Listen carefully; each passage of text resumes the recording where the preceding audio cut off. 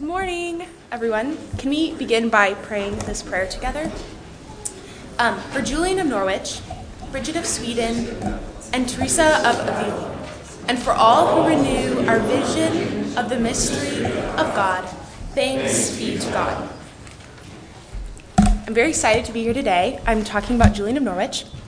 I'm Sadie McLeod. I'm from Wheaton, and I attend Wheaton College, where I'm a senior. I've been coming to All Souls for about 2.5 years. I really love this church, and I love catechesis as an event, so I feel very honored to be able to speak here this morning. So I am very both thrilled and daunted to speak with you today about Julian. The shortness of Julian's writings belies their breadth and complexity. She has something interesting to say about many of the central concerns of theology: creation, man, nature, life, the incarnation, the death and glorification of Christ, grace, sin, the church, Mary, prayer, and the world to come. Today, what I want to discuss is Julian's brilliant ability to integrate seemingly disparate and conflicting concepts. I think she does this both in her thought as well as in her manner of living as an anchoress. So I'll begin by giving some brief background on Julian's life. Then I will first consider how Julian lived as an anchoress before turning to what I take to be the central concern of her writings, which is the opposition between human sin and divine love. So Julian was born on November 18, 1342, and died around 1416. The time that she lived in was one of great tumult. The first plague of the Black Death occurred just about right after she was born. And in fact, the church to which she was attached as an anchoress, the road which passed by it and passed by her anchor hold, the room that she would have been in, was used to cart away dead bodies from the plague. So she would have seen this probably every day. Also, the 100 Years' War between England and France began in 1337. The Papal Schism is also occurring at the same time, as well as a lot of, like John Wycliffe was declared a heretic in 1415. A lot of things are happening, and she's in a position living in England to witness a lot of them and to be very aware of this political turmoil and also just personal turmoil of the people living during that time. Okay, so she was an anchoress, which this is an image I found of an anchoress's cell, an anchor hold. Her own anchor hold is destroyed. It's no longer attached to the church to which she was attached. But an anchoress was a man or woman, it could be an anchorite, who took a vow to remain in their anchor hold until death. This was an enclosed cell. There were no doors out that would be attached to a church. Traditionally, there were 3 windows, one small window which looked into the church, from which the anchoress could receive the Eucharist, another window through which a servant could bring her food and dispose of waste, and another window often through which the anchoress could give words of wisdom and encouragement to people who came to her. We know that Julian participated in this last activity because Margaret Kemp, who is thought to have written maybe the first autobiography in English, writes of visiting her. And she says that she, Margaret, was charged by our Lord to go to an anchoress in the same city who was called Dame Julian.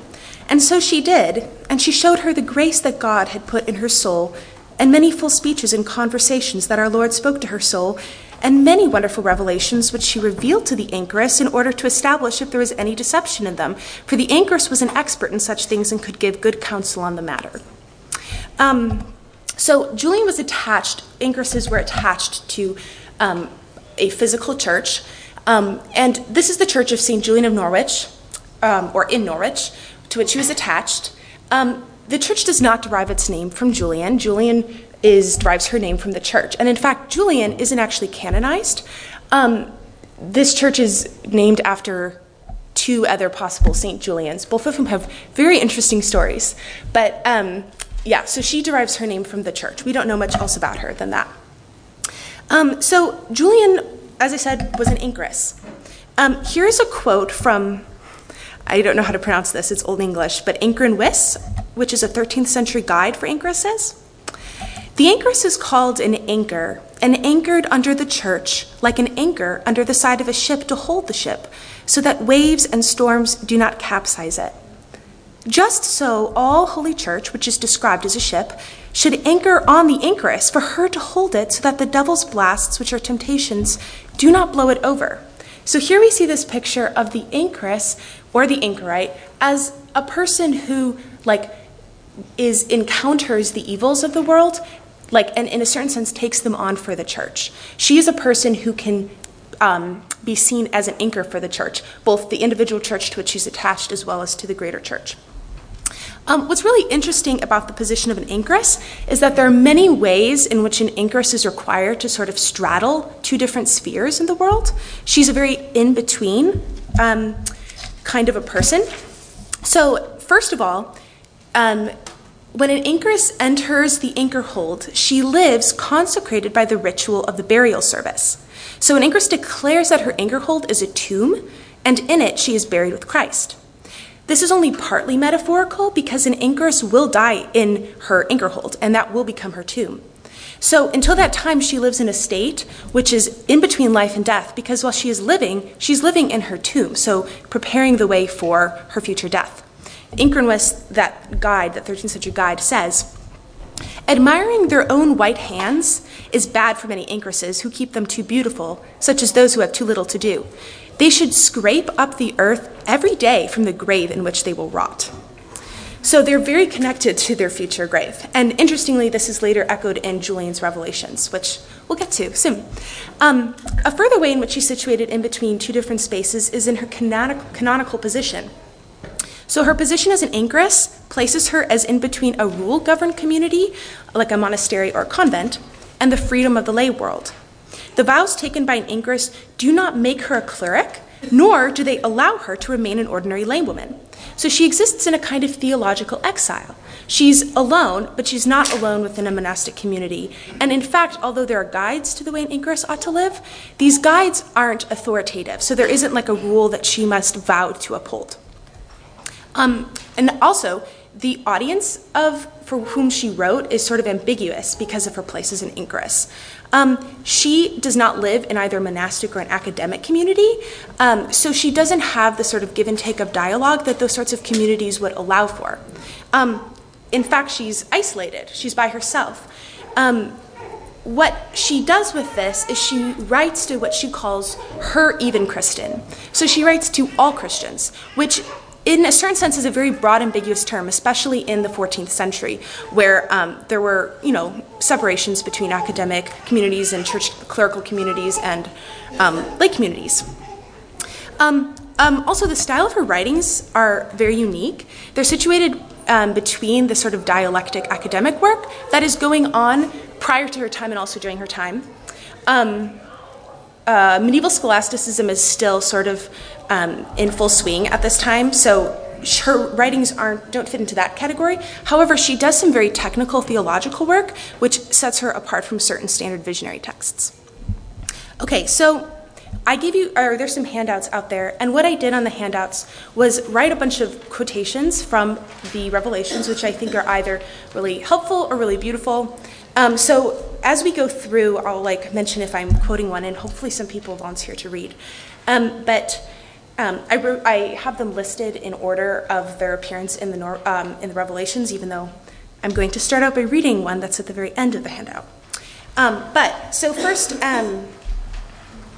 Julian receives her revelation, she says, on May 13, 1373, when she was 30 and a half years old. She records this revelation in the short text. The short text is very short. It's like 50 pages. It's like this much of this book. Then scholars think she spent up to 20 to 30 years later, or it was up to 20 or 30 years later when she wrote the long text. And the long text just expands upon the themes of the short text, developing and explicating the kinds of things that she sees as important in her revelation. The idea is that in between the time that she wrote the long text, Julian has spent contemplating her revelations and considering their meaning. Along those lines, there are two quick points that I'd like to make about her work. The first is that I think she sees theology, and particularly her theology, as necessarily incomplete. So I'm going to quote from the very last chapter of the book, which I have on your handouts. Julian says, this is the very last chapter of the long text. "This book is begun by God's gift and his grace, but it is not yet performed as I see it. For charity, let us all join with God's working in prayer, thanking, trusting, rejoicing. For so will our good Lord be entreated by the understanding which I took in all his own intention, and in the sweet words where he says most happily, I am the foundation of your beseeching. For truly I saw and understood in our Lord's meaning that he revealed it because he wants to have it better known than it is. I think that Julian sees her theological project as necessarily incomplete, and that her theology is best done, or for her theology is best done through like the monastic trajectory from Lectio Divina to contemplation. And because the process of contemplation is never ending, there's no real reason to think that the project of theology can be concluded. And this can be seen as in the very last sentence here. She says, she talks about the Lord having revealed her these things in order that they might be better understood over time. So I think she thinks of her project as one of contemplation and something that must always continue.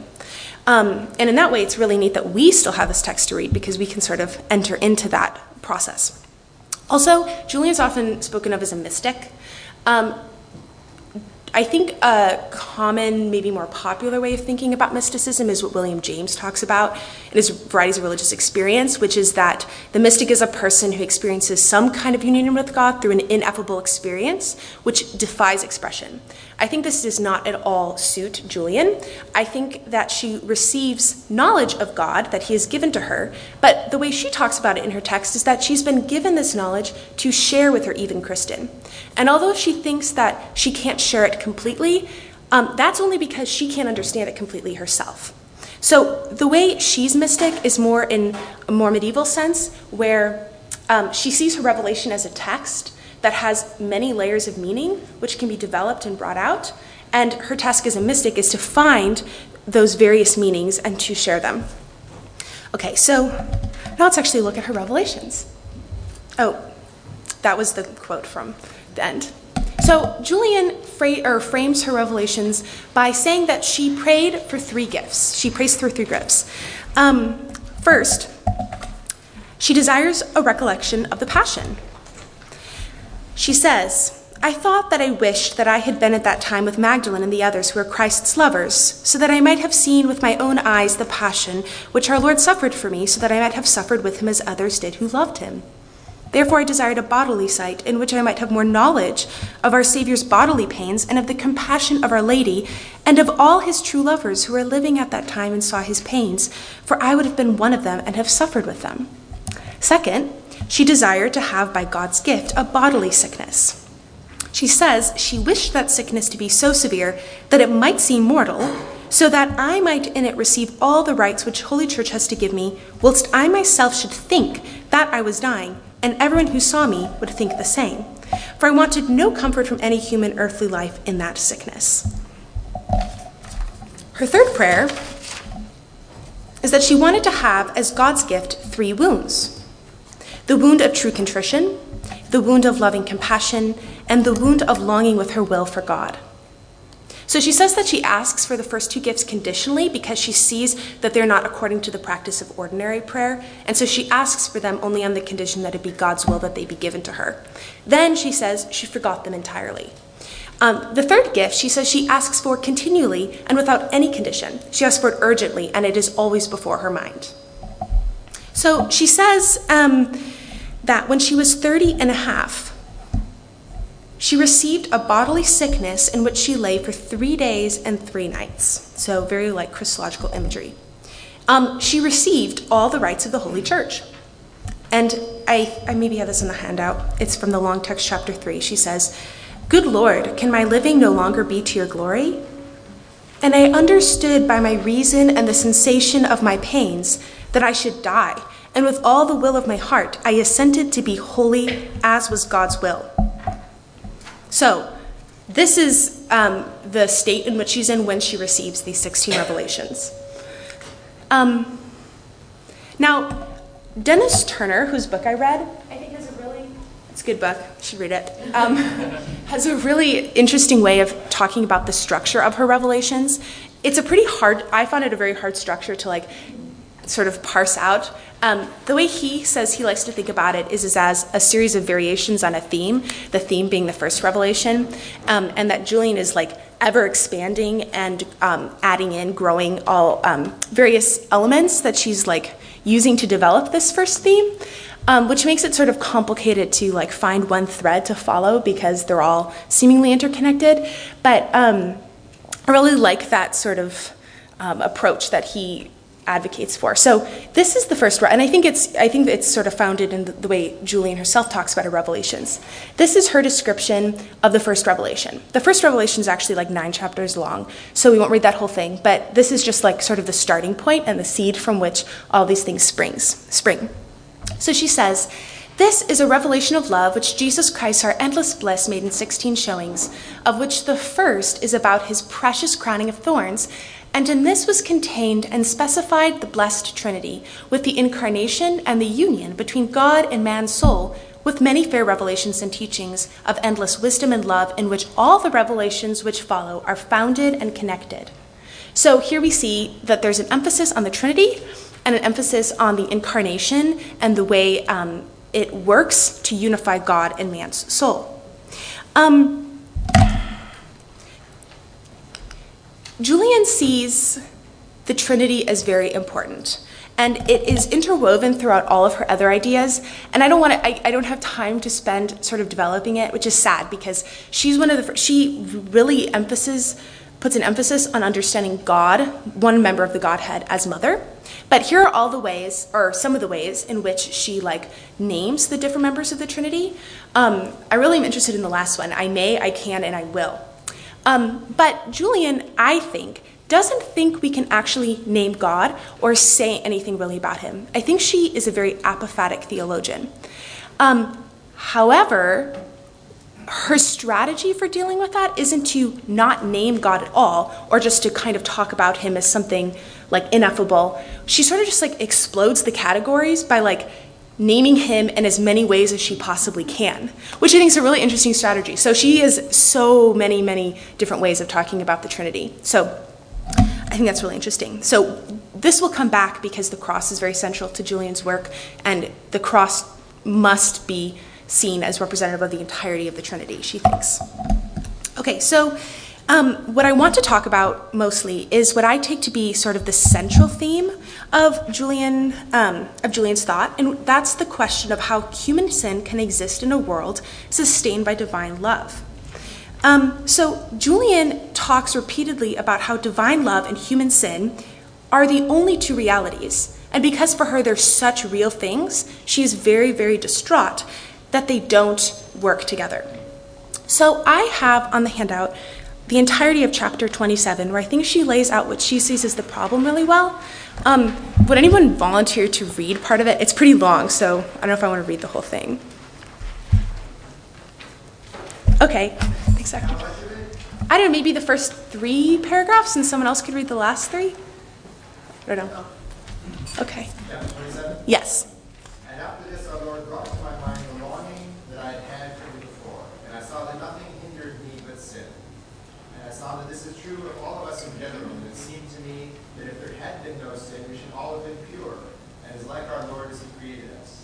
And so in my folly before this time, I often wondered why. Through the great prescient wisdom of God, the beginning of sin was not prevented. For then it seemed to me that all would have been well.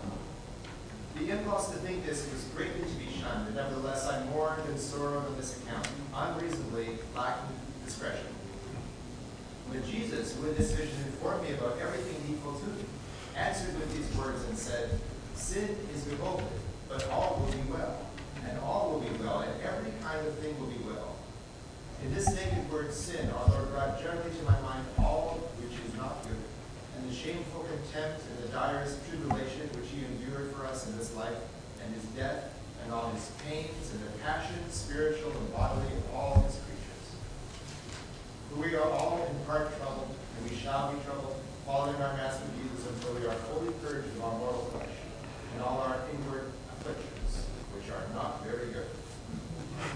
And with the beholding of this, and all the pains that ever were or ever will be, I understood Christ's passion for the greatest and surpassing pain. Yet this was shown to me in an instant, and it quickly turned into consolation. For our good Lord would not have the soul frightened by this ugly sight. But it did not see sin, for I believe that it has no kind of substance, no share in being, nor can it be recognized except by the pain caused by it. And it seems to me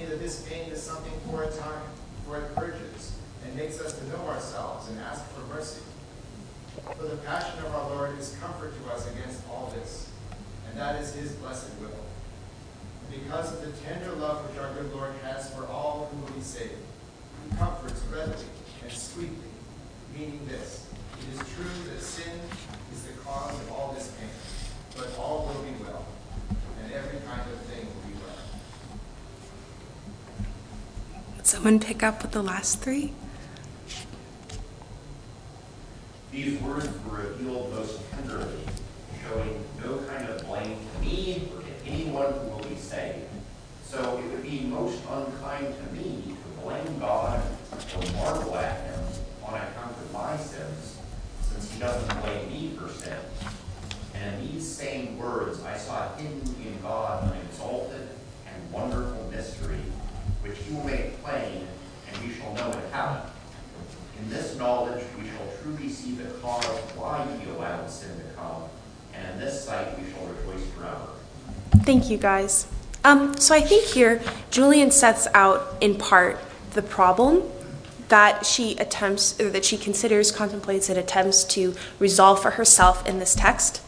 In the entirety of the text. So this is sort of how I see the problem, and of course it's drawing on lots of other parts of the divine revelations, but there are a series of things that we can know. So we can know the four things here. We can know that God is almighty love. We can know that God creates and sustains all things, including our free and sinful actions. We can know that there are truly sinful actions, and we can know that God cannot sin. However, what Julian thinks, and what seems to be right, is that what we cannot do is occupy the position which would allow us to have knowledge as to how these propositions are consistent with one another. These propositions seem inconsistent, and Julian says that that is the only way that we can see them. We can sort of believe that there is this mystery which shows them as consistent, but we are not in the position to have that knowledge. So part of the problem comes with the consideration, or the way Julian thinks about sin. So in this passage, she talks about sin in two different ways, and for her, sin both is a very real thing. So she says, well, she speaks about the sin. This is in the middle of the second paragraph. In this naked word sin, our Lord brought generally to my mind all which is not good, and the shameful contempt and the direst tribulation which he endured for us in this life. And she goes on to describe the passion. She also, her earlier revelations, there are a lot of visual images of the passion which are very, very gruesome and bloody, very revolting. And I think she sees that this is a very, sin is what has caused these things, and in that sense it's also very real.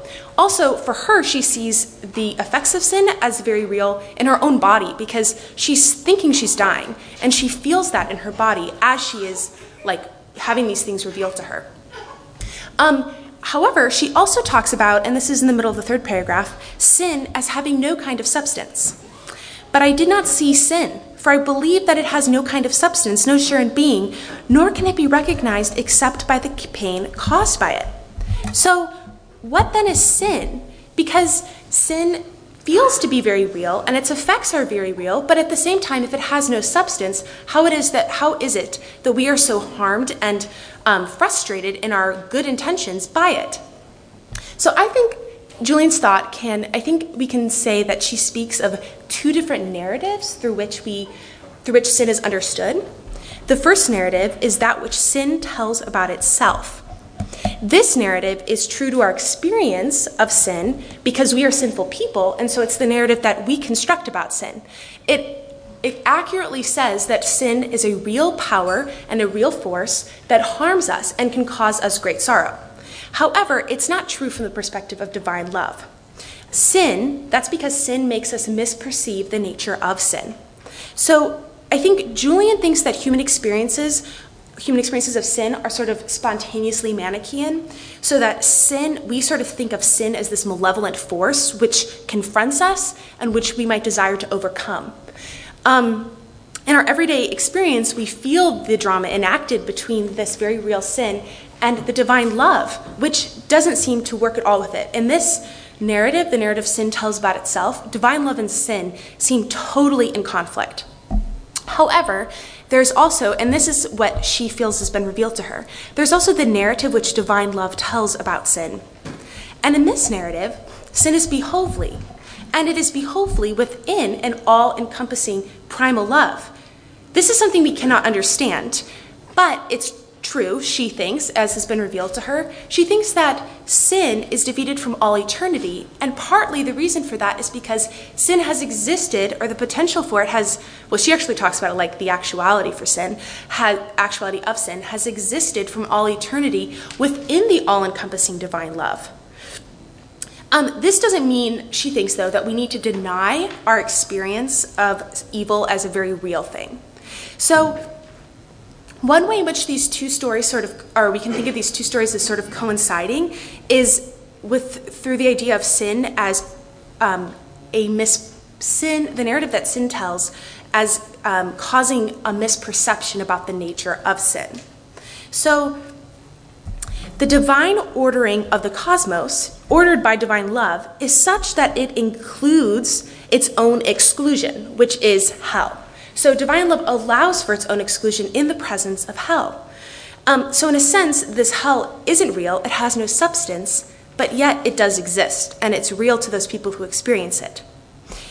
In relation to the order that sin constructs, so this narrative that sin constructs is very ordered, the intervention of love, divine love, can mean only the violent subversion of sin and the order that sin has constructed. Here. I like this is the way Dennis Turner talks about it, and I really like this. He says, the possibility of hell is an expression of the divine love, but everything in hell is premised on the refusal of the love that made it possible. For hell is hell because it is the condition of not being able to see the fact that love made it.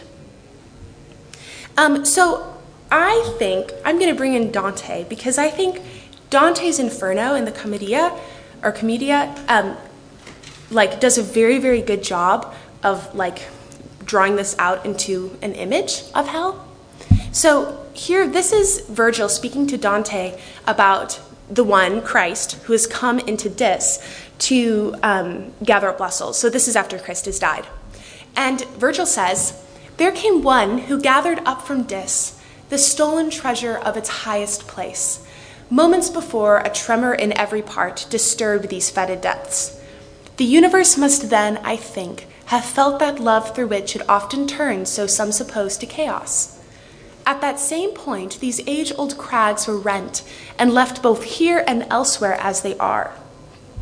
So here we can see that Dante sort of introduces the Inferno as a place that has order, and it has a structure, it has something that can be seemingly turned into chaos. This structure is what sin has made apart from love. And it's the space that love has allowed it because it can't see, hell can't see that it's sinful and that love isn't participating. And so when Christ, who is love, has entered into Dis, he causes very large earthquakes which destroy the structure of this hell. Also, these are the lines this is the inscription on the gates of hell. So Dante reads these before he enters into the Inferno. Through you go to the grief-racked city. Through me to everlasting pain you go. Through me you go and pass among lost souls. Justice inspired my exalted Creator. I am a creature of the holiest power, of wisdom in the highest, and of primal love. So here we see that love, or Dante sort of talking about love as something that has created Dis, created in the Inferno, but the way in which it seems to be created, going on the previous passage, is not as a place strictly of judgment. It's a place necessarily of judgment, but it's created because love is such that it allows for sin to have this order apart from itself. So it seems that Julian can say that sin is both real and has no matter of substance, because the sense in which sin is real is in the sense that an unreality can become the real substance of a person's or of a society's existence. So sin is unreal, but in its unreality, it forms this narrative about itself, which it then causes people to live in. So this lived in reality is real, and it has substance, although sin itself, which is the cause of this, doesn't have substance. So that's sort of like the sin part of the equation. I'm going to read part of chapter 22, which I don't know if I put on the handout, where the good Lord is talking to Julian about his crucifixion. Then our good Lord put a question to me. Are you well satisfied that I suffered for you? I said, yes, good Lord, all my thanks to you. Yes, good Lord, blessed may you be. Then Jesus, our good Lord, said, if you are satisfied, I am satisfied. It is a joy, a bliss, an endless delight to me that ever I suffered my passion for you, and if I could suffer more, I should suffer more.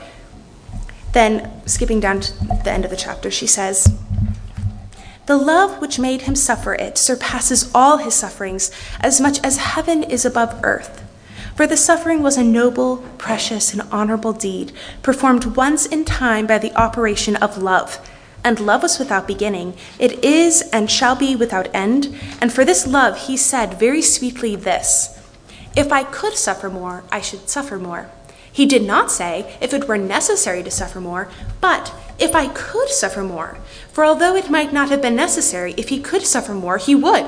This deed and this work for our salvation were as well devised as God could devise it. It was done as honorably as Christ could do it, and here I saw complete joy in Christ, for his joy would not have been complete if the deed could have been done any better than it is. So here you see the way Julian talks about God's love for us. It's a very powerful and deep love, which leads God to say, or Christ to say, if he could suffer more, he should suffer more. I like the fact that she makes this distinction between him saying if he could suffer more, he would, and if it were necessary to suffer more, he could. I think this leads into what Julian talks about as the resolution between these two states that are in opposition to each other. So the resolution between our human sin, which we don't understand and which somehow seems totally in opposition to divine love, and God's just deep, deep love for us. So, let's see. Oh, okay. I have an icon of the crucifixion just because the crucifixion is very central, and I think this is a very beautiful image. So we can have it before our eyes as we read this. Okay, so Julian says, good Lord, how could all things be well because of the great harm which has come through sin to your creatures? And here I wished, so far as I dared, for some plainer explanation through which I might be at ease about this matter. And to this our blessed Lord answered very meekly and with a most loving manner.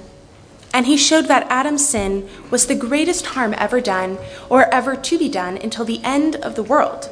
Furthermore, he taught that I should contemplate the glorious atonement. For this atoning is more pleasing to the blessed divinity and more honorable for man's salvation without comparison than ever Adam's sin was harmful. So, on the cross, love and sin meet. And Julian, although she sees the cross as a sort of solution to this problem, it's still a riddle to her. It's still a mystery to her. And in part, that is because it is Christ who is crucified.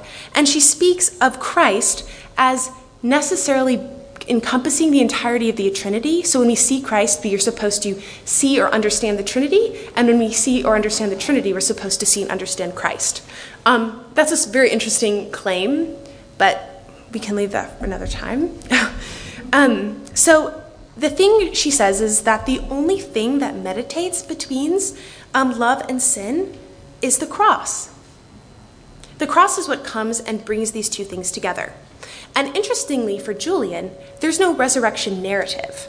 So she doesn't think that hope can be placed in superior force. Her understanding of the resurrection isn't as some event tacked on look love has been destroyed by sin.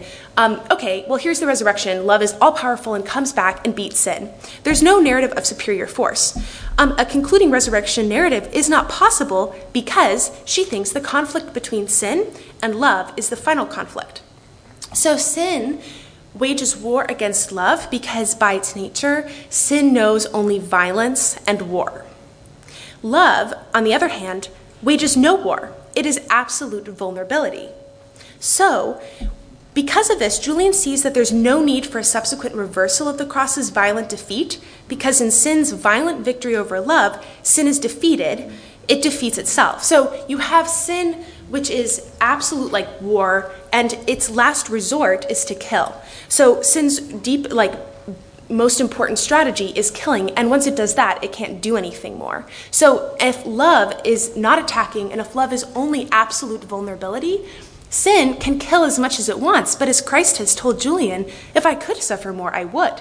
He has no response to come back with, because that's what love is. And so sin exhausts itself in killing Christ. It defeats itself. So while the cross, in a certain sense, is sin's defeat of love, love ends up getting the upper hand just because it's defeated. So for Julian, there is no need to tack on an extra sort of resurrection narrative as an illustration of hope sort of coming back and conquering, or of superior force conquering sin. Rather, the resurrection is just the meaning of the cross. The resurrection just like sort of is the meaning of the vulnerability of love as defeating the violence of sin. So Julian sort of says that this is all we can know. We can know that sin's behovely. We can understand that there's this conflict between the way that we understand sin as something that's real and what has been revealed to her, that sin is of no substance. And the fact that God is love. All of these things seem sort of inconsistent, but what she says is that they come together on the cross, and that is the only place and the only way in which we can hope to come to terms with their inconsistency, although we can't understand them fully. And as I said earlier, in part this is because she sees on the cross, the main actor on the cross is Christ. And in Christ is represented the entirety of the Trinity. And the Trinity is a mystery to us, something that we can't know.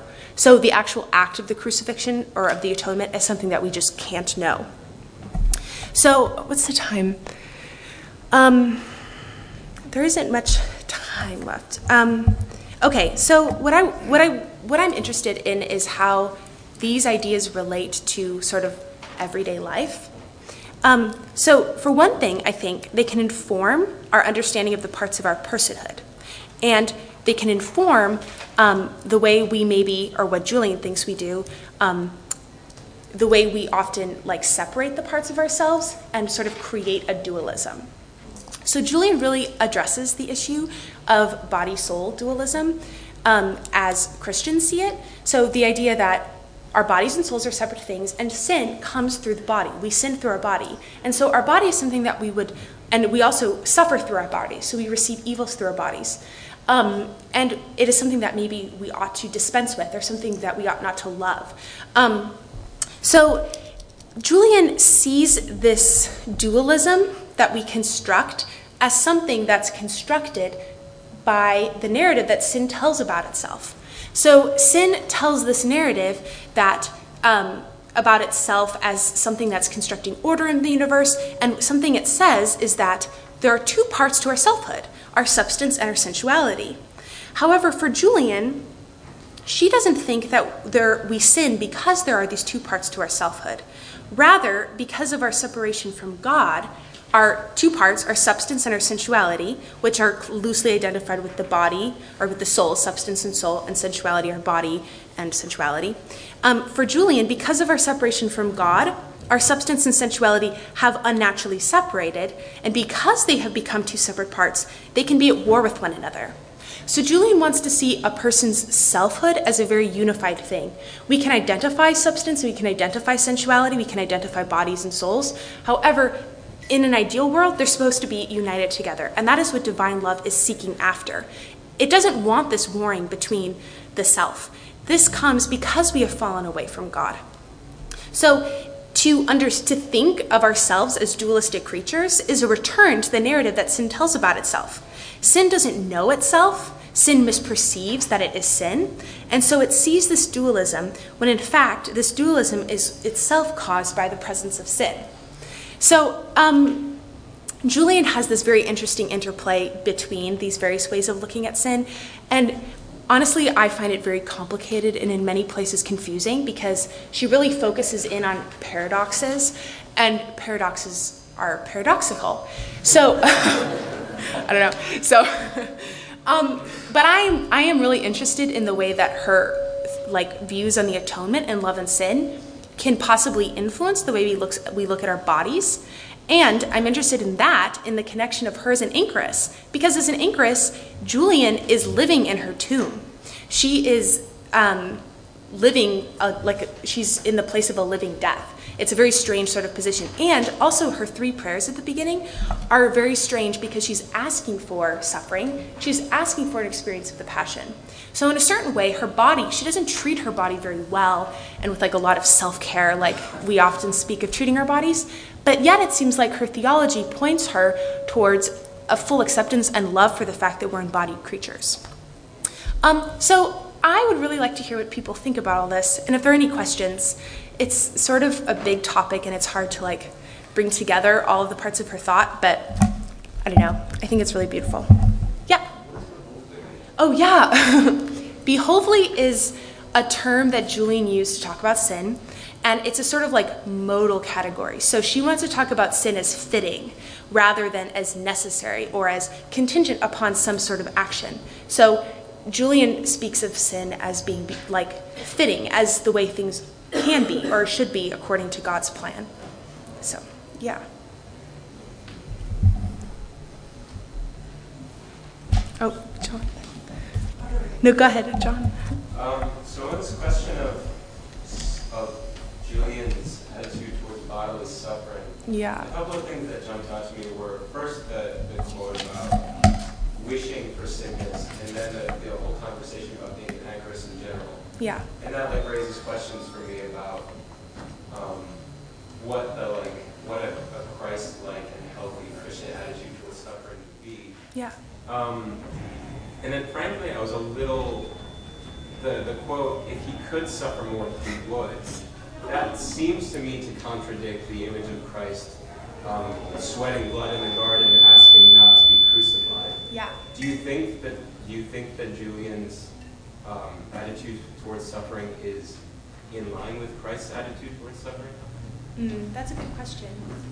I mean, I think she would say it is because she sees her revelations as sort of like amplifying special revelation.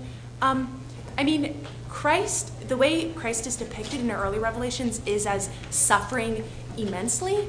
So I don't think she would say that he didn't suffer. I don't think it's an atonement if he didn't undergo the most grievous pains, as she would say. And it appears in her descriptions that he does. I'm not sure how to answer that question, though, other than that. I think for her it's a mystery. Like, I don't know. Yeah. I'm comfortable with the idea of mystery and struggling with this, but I wonder 2 concepts that we work with. Oftentimes when I'm speaking to non-Christians, I'm talking about free will as a gift that God gives us, as an explanation also for sin, in terms that in love, He's allowed us to choose, because love requires choice. How does that tie in with what he is saying? I think she addresses that very directly. And it's in her concept, she addresses it through the concept of sin as a I couldn't hear that. I'm sorry, she addresses it through naming sin as something that's important. So she's trying, it seems like her doctrine or her way of thinking about like free will and sin is as like fitting in between the sort of categories that we normally talk about as like God needing to allow us the ability to sin, so like, or like God controlling all of our actions. So honestly, I'm pretty confused by a lot of the things she says. They're very interesting because they're very beautifully phrased. So when you first read them, you're like, oh wow, this is like so beautiful and easy, accessible. But she's engaging pretty strongly, I think, with a lot of her contemporaries, like Augustine is her contemporary, Augustine and Aquinas. But I think she does have an answer to that. I just think I don't understand it all. That's the last question. Yeah. I really get concerned when Paul tells us if this resurrection is not true, Yes. then we're the greatest of all fools. And I hear her say, resurrection isn't necessary, it's the cross. Yes. And so I really struggle with her when I hear those words. Yes. It's very, yeah. I mean, it's I feel like she's treading a very fine thin line between like various heresies. I'm very, So thank you for reading. yeah. I mean, like, I feel like she thinks the resurrection is real, and it necessarily follows from the crucifixion, but it's not like, you can't see it as sort of like Manichaean, like, how, like, the resurrection is like power. It's like an image of power, like, coming back to destroying sin. It just, like, follows from the fact that sin, like, defeats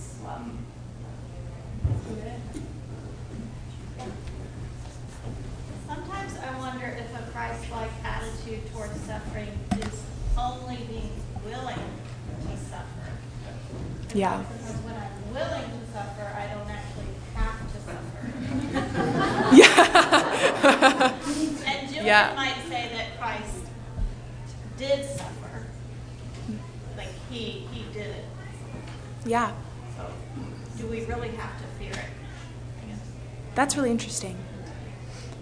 Yeah. Yeah. I mean, I guess, like, just going off of some of the things that you said, I just wonder if maybe this concept of to love is to be vulnerable, and sin is, in a sense, like it's violence. Yeah. That in that scheme, it almost seems as though to love with sin, like where there is sin, is to suffer. I mean, because it is to allow yourself to be vulnerable, which opens you up to the violence Yeah. of sin. And so Yeah. I just wonder if for her, from what you've said, they're not that to love is to suffer, or rather that to love in a world that has sin is to suffer. Yes. Simply. I think that's very true. I think that's the way she looks at it. And I think that's what's important about the fact that she forgets her first prayer. She prays for these things, for sickness and for experience of the passion, if it's God's will. And then she forgets them entirely, and it just comes to her, these things. So I think that kind of represents, like, her asking for it does, in a sense, like, give her this gift, but it's God's will that it comes to her unexpectedly. Okay, sorry.